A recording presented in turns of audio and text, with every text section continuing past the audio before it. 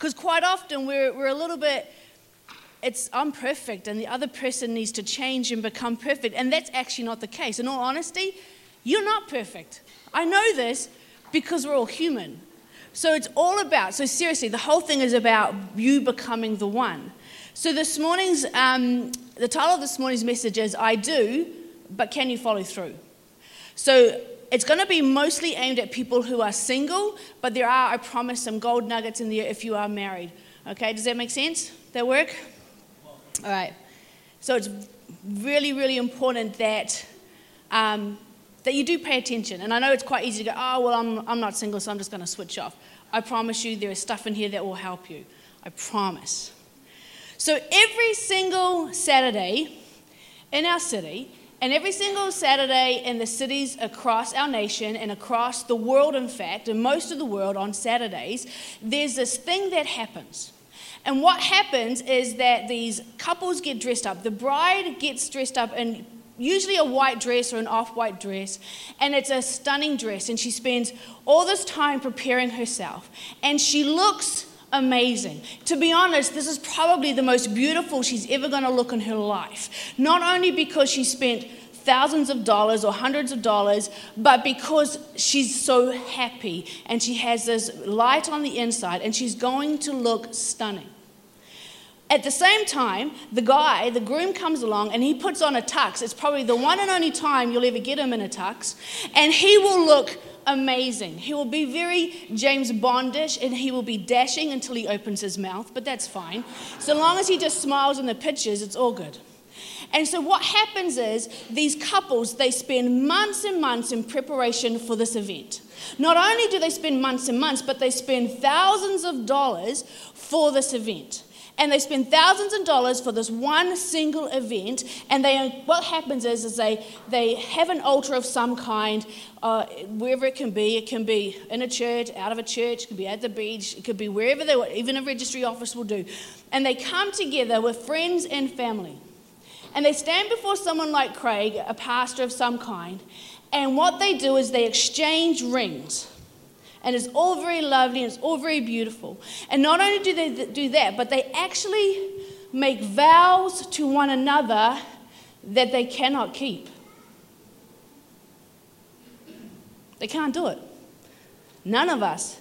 We make vows on our wedding day and none of us can keep them. We mean to. Our intention is that we will. We determine, I'm going to do this.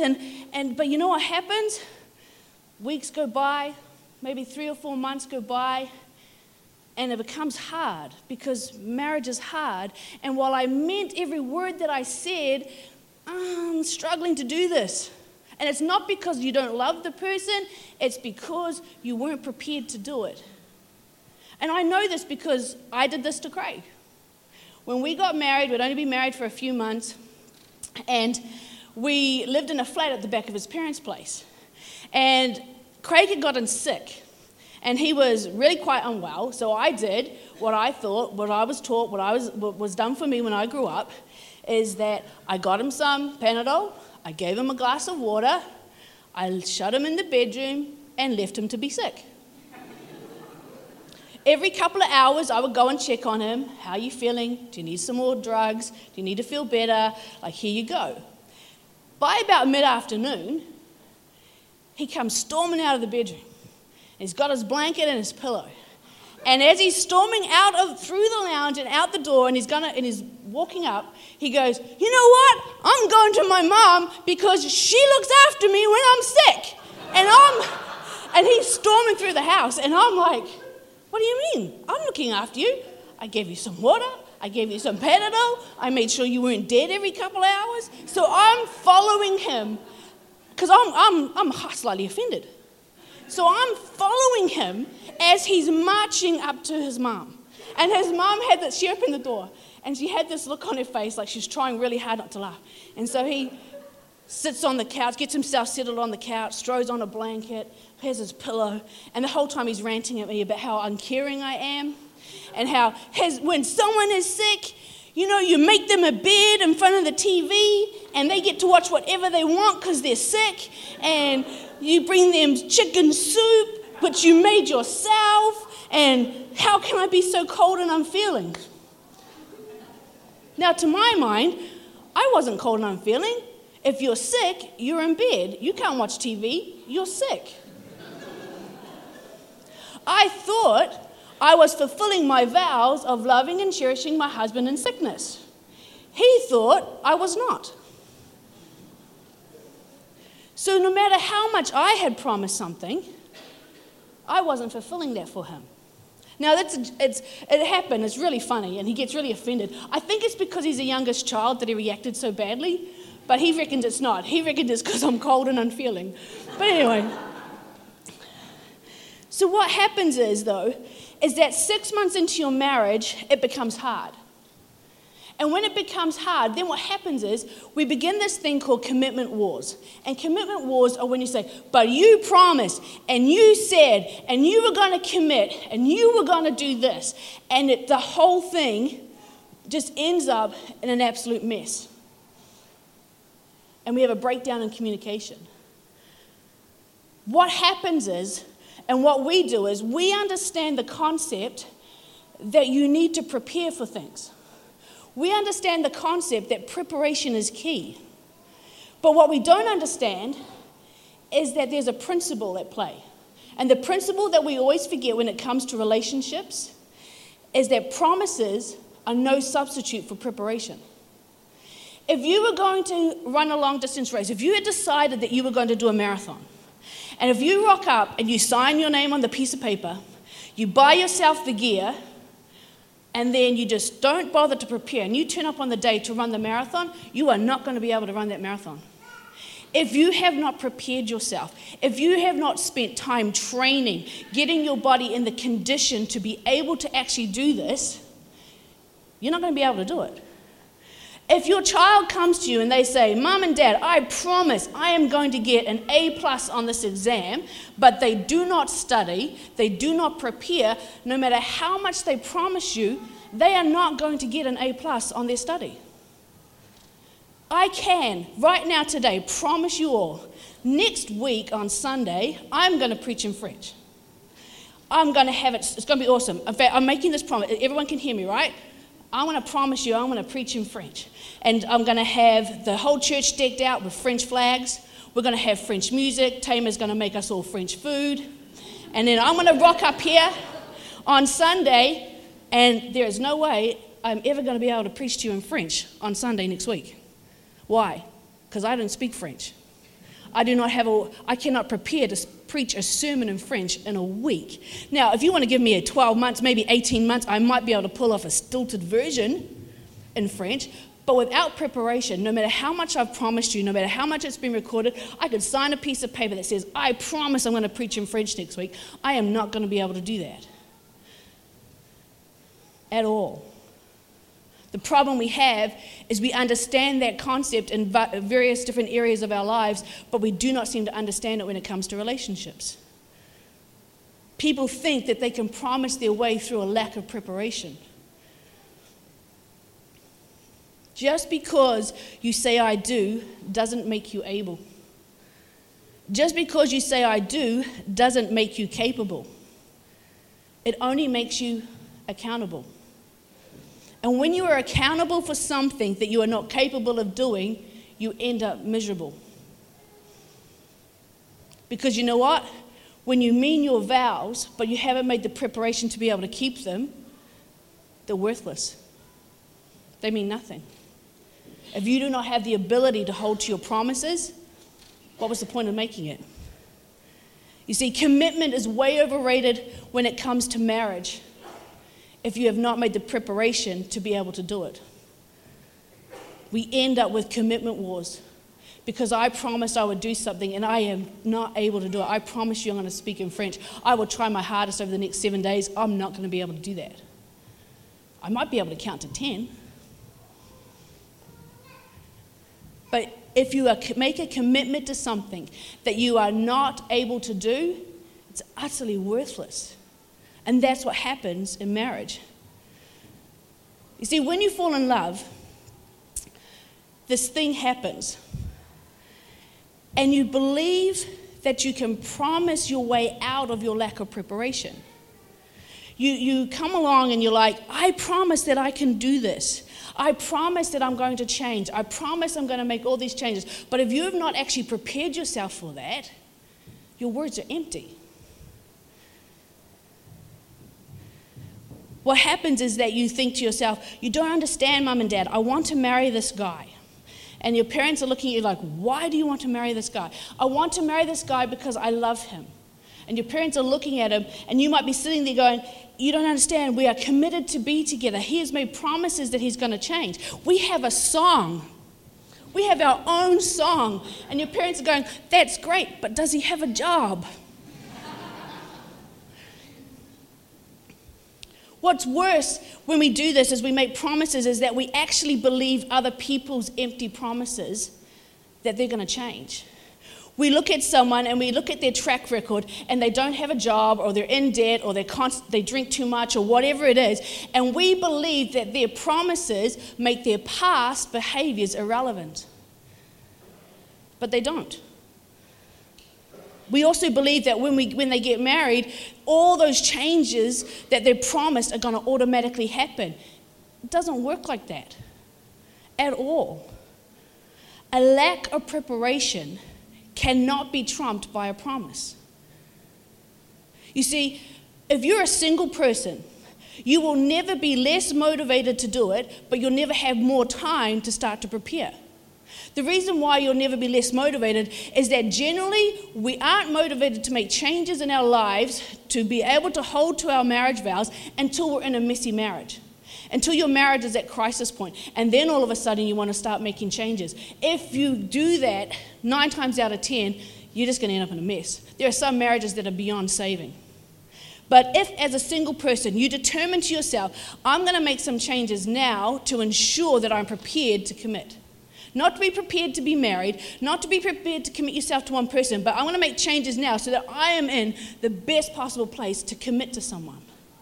And I promise if you do that, you'll be able to have a marriage where it doesn't fall apart, where things aren't getting crazy.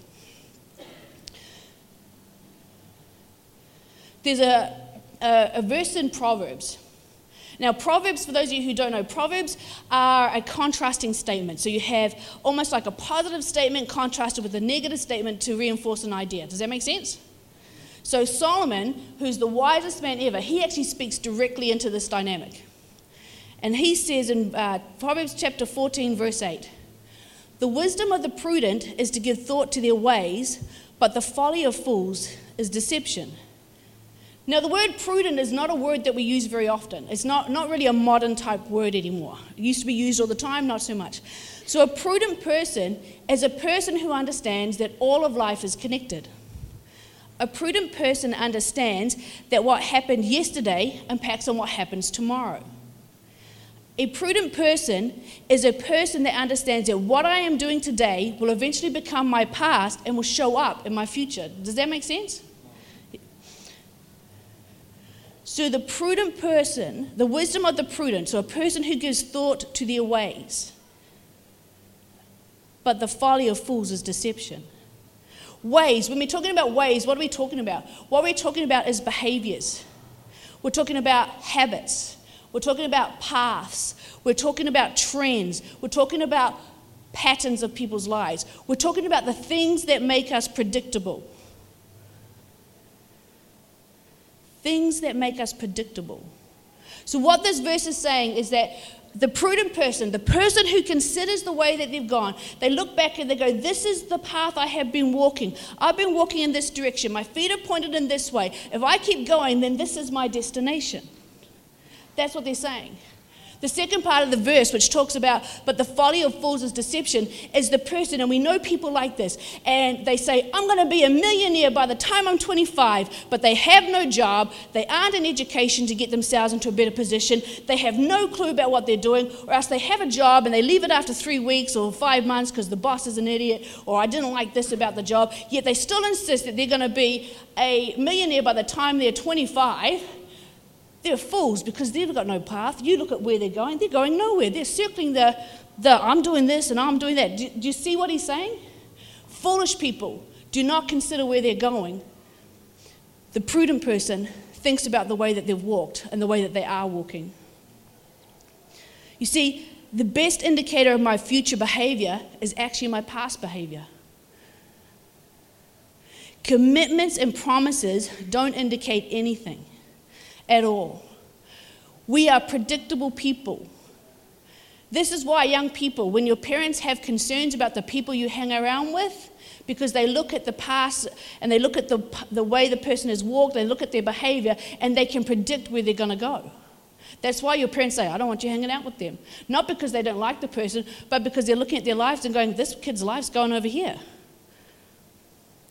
The second verse in Proverbs, in chapter 14, verse 15, says, the simple believe anything, but the prudent give thought to their steps. The simple believe anything. When you fall in love, you become kind of stupid. Because, you got all those wonderful feelings of buzzing in your body, and you feel a bit gaga, and you're a bit silly and a bit loopy. To be honest, it's annoying for everybody else around you, but you think it's awesome when you're living in it. Yeah? You know what I mean? We all know people like that. So the simple believe anything. When you are in love, you will believe anything. But you don't understand, Mom. We have a song. And not just do we have a song, but when I met him at the mall, there was an empty car park right beside his car. So it's got to be. I just parked. It was his car and my car. And not only that, but this is the clincher, because he brought me a dog. And when we were driving home, there was this family outside in the garden, and they had the same dog. Wow, let's just set up the wedding now. That is what happens. And we get a bit silly and we get a bit simple. And the guy will come to you and he will say, oh, look, I might have this wrong with me. And yep, I've got this problem and this hasn't gone so well in my life. And yeah, I don't really have a job at the moment. But if you marry me, I will change. And your parents are sitting back going, I don't see it. Your friends are sitting back going, I don't see it.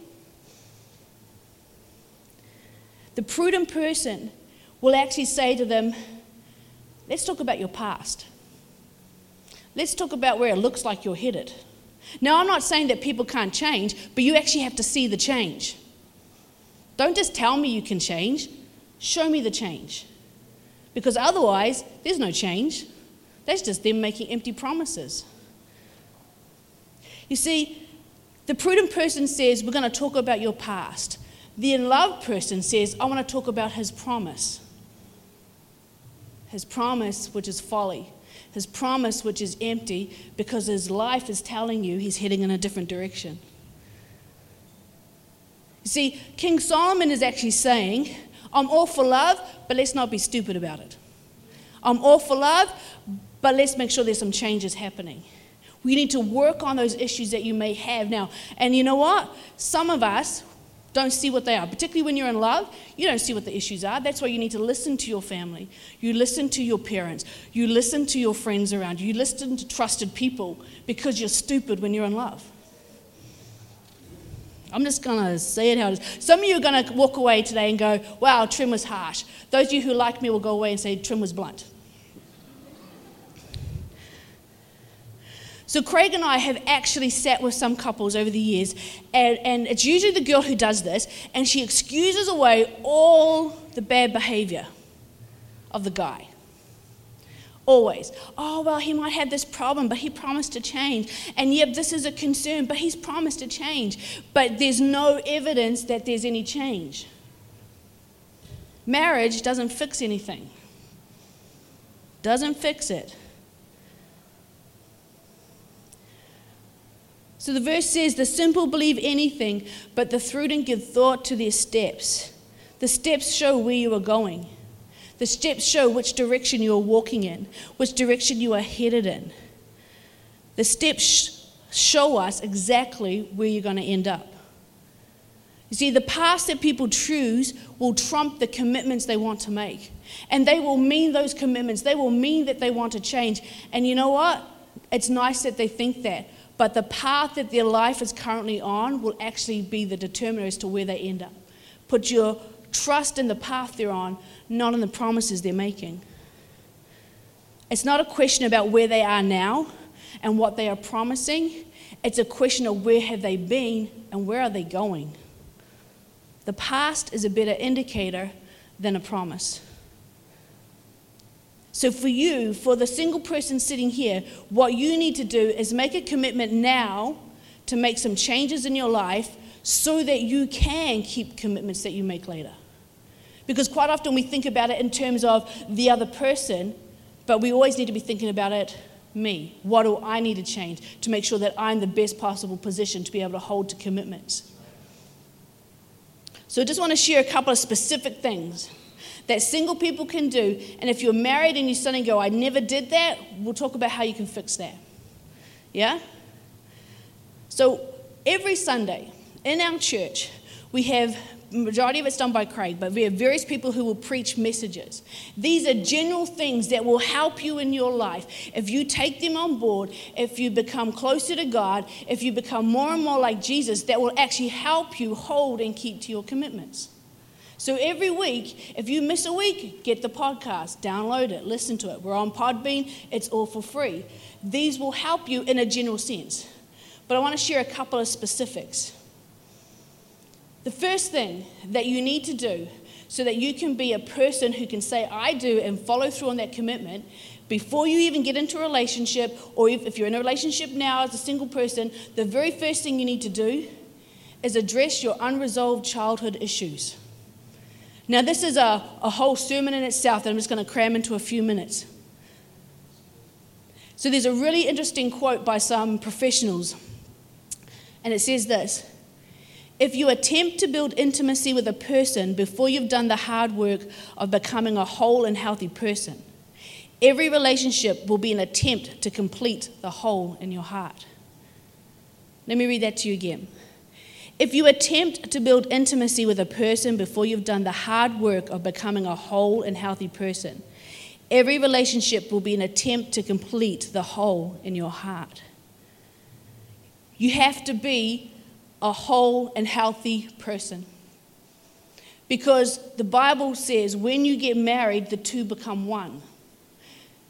If you're broken and you have a missing hole, you're not going to be able to become one.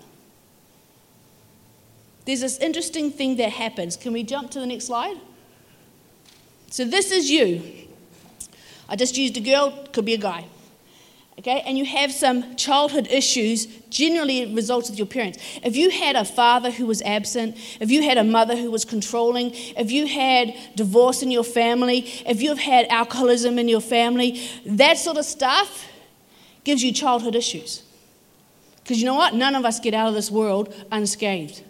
So there will be issues. It might not be as blatant as abusive. It could just be that your father was a workaholic, but you will have issues. And what happens is when you get married, this happens. The spouse ends up by jumping right in front of your parents. And so what happens is 9 times out of 10, you don't even know you've got these issues. And your spouse catches all your anger and your frustration. And what happens in a marriage is that you have the situation where you're so upset and you don't understand why they won't shape up. So what happens is the spouse says to you, I just want to leave 5 minutes early. Next thing you know, the hurricane gets unleashed and she's upset and she's mad and I don't understand why this is happening. And he's sitting back going, all I said was, can we leave 5 minutes early? And the next thing I know, this hurricane gets unleashed. And that happens. Now, if you are a really smart person, a really smart couple, you will go to counseling. And you will spend hundreds and hundreds of dollars. And you will spend months and months and months. And if you are lucky, all of a sudden, this person will go, oh, I'm still upset with my mom. Now, if you are the spouse, you can't ever say, yes, I know. Don't say that. That'll just make the situation worse. But that's what happens. If you are lucky, you will work out that your anger, your misplaced anger, is not with your spouse. Your frustration is not with your spouse. Your frustration lies in childhood issues that you still have.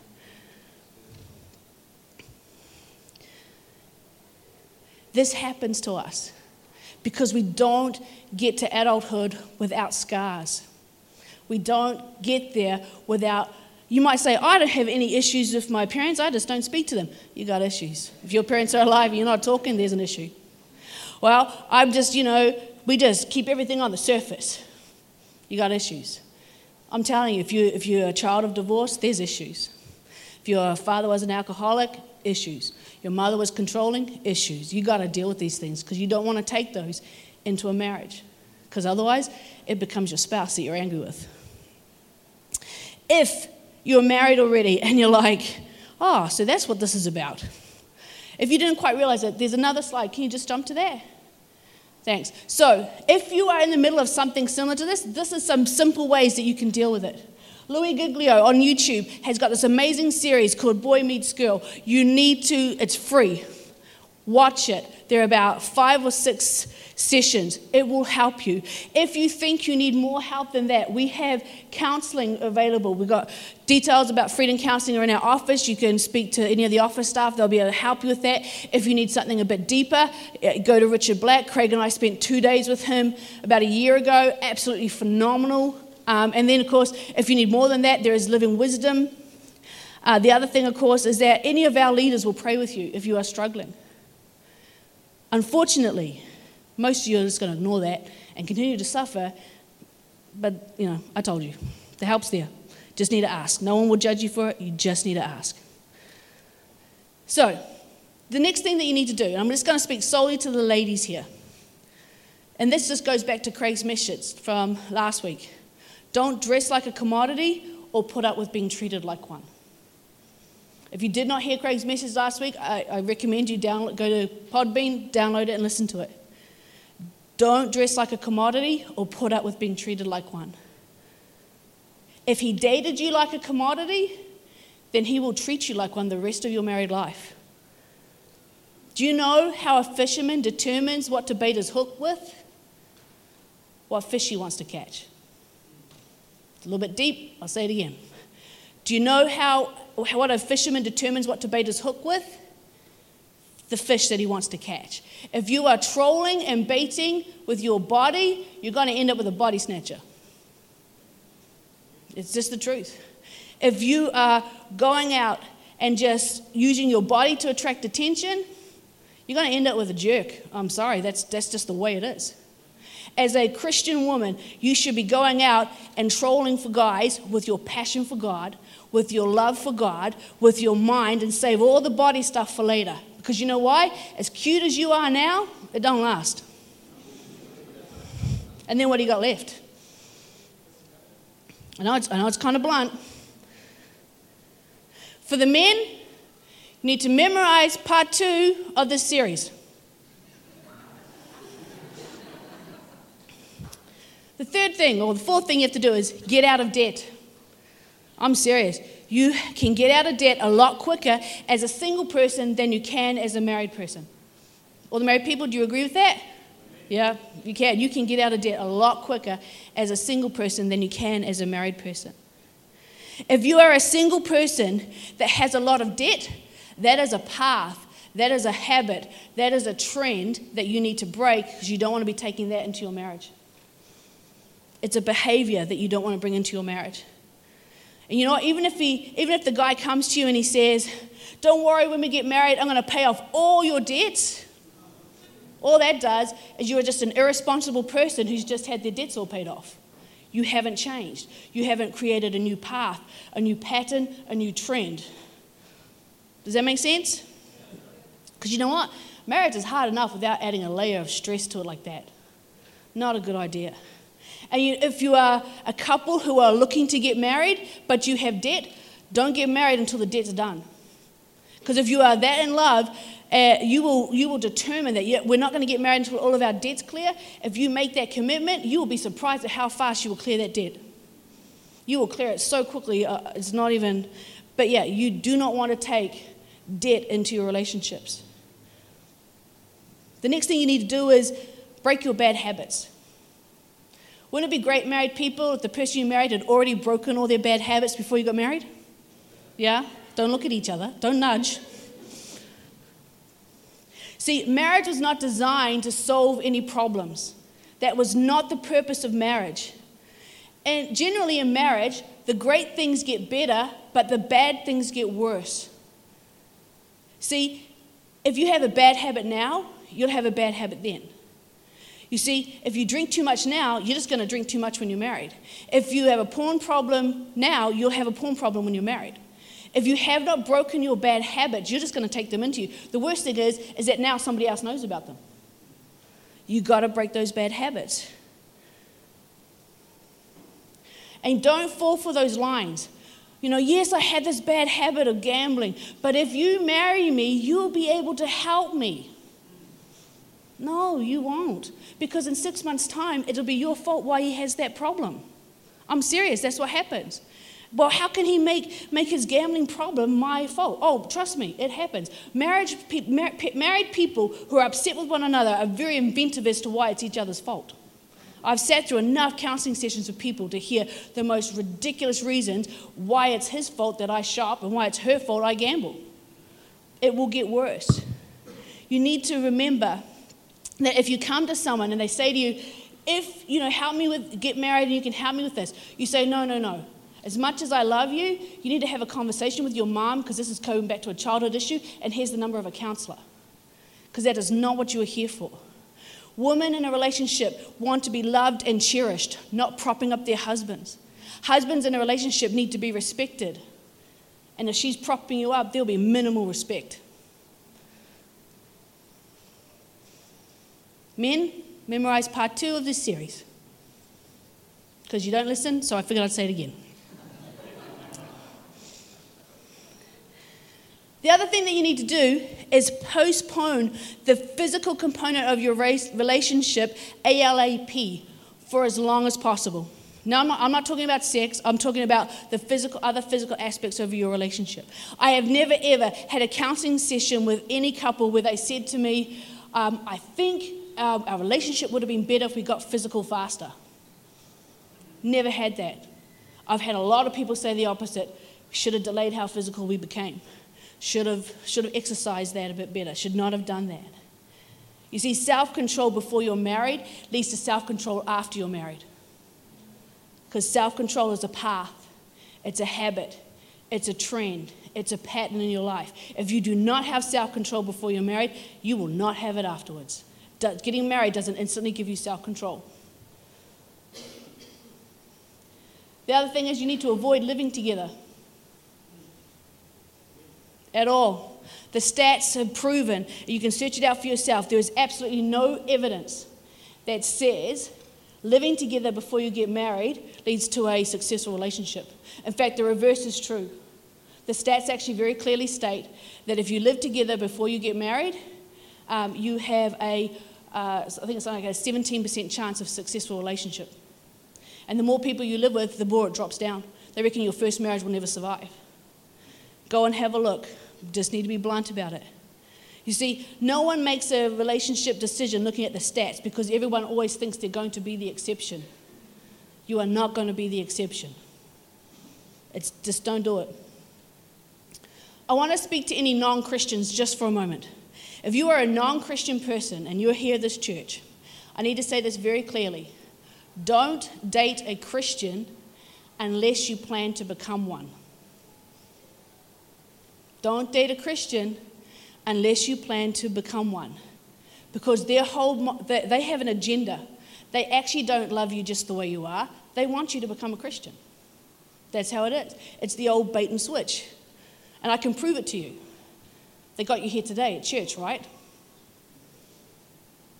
They have an agenda. In all honesty, as a non-Christian, don't date a Christian, find yourself an honest pagan and date them because they don't want to change you. Because if you date a Christian and you end up by getting married and having kids, they're going to make you come to church. And now I get some people like, whoa, dating someone is a way to win them to Jesus, dumbest idea I've ever heard. And you know what? If you are a non-Christian dating a Christian and they're sleeping with you, they're a hypocrite. So not only are you dating a Christian who's sleeping with you, they're a hypocrite, and you hate hypocrites anyway. Non-Christians hate hypocrites. It's not a good idea. Don't do it. So if you're a non-Christian, break off that relationship. You'll be happier for it, I promise. Can we just get the band up? I just have one last point to make. The last thing that I want to talk about is you need to get involved in your local church. You need to get involved in church. You need to be serving. Not just because it actually talks about where you are at with God, because if you're a person who's in a good place with God, then yeah, you will be serving, because you want to serve in his house. Zeal for his house consumes me. But you're actually going to meet someone whose flow and direction is going in the same way. You will meet someone whose plans and purposes, whose habits and trends and patterns are going in the same direction that yours are. You won't be meeting someone who's going to be at odds with you.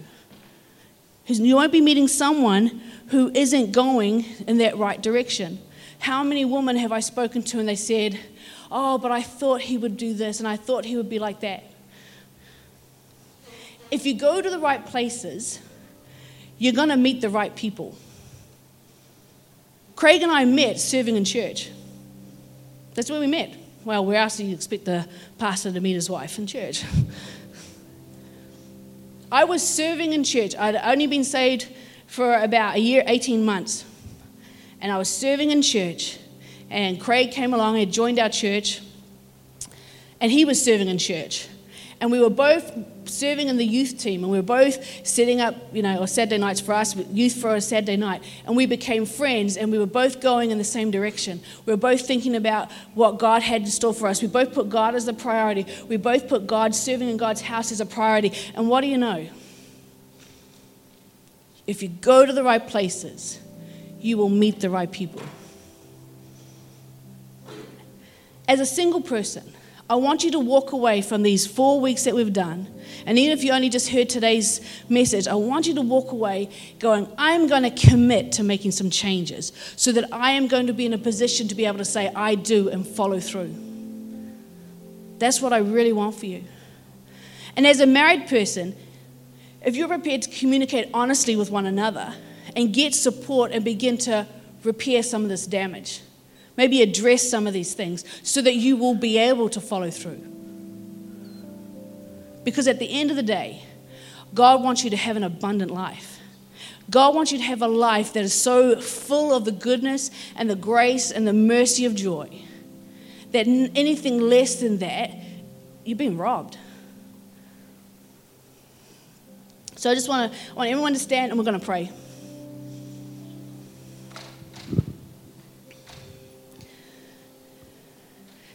God, I thank you for these people who have come to hear from you. And I pray, God, that each person has been able to walk away with something, a measure of something that God is speaking to them about. God, I pray for the single people that we have, God, that they will make that commitment to be able to make the changes that they need to follow through. God, that you would have highlighted something for them that they need to adjust and fix so that they will be the one that someone is searching for. God, so that they would be the one that can say, I do, and follow through. And God, I pray for our married couples, Father. God, those who are in good marriages, I pray, God, that you would strengthen them, that they would shine, that they'll be able to speak into the lives of other people. I pray for those people, God, whose marriages maybe are a little shaky or a little rocky. I pray, God, that they got something out of today that would be a good step for them to take to repair that. God, I pray that they will be bold enough and brave enough to step up and say, hey, we need to talk about this and make some changes. I thank you, God, that we're going to build your kingdom through good Christian principles in our marriages and good Christian principles in our families.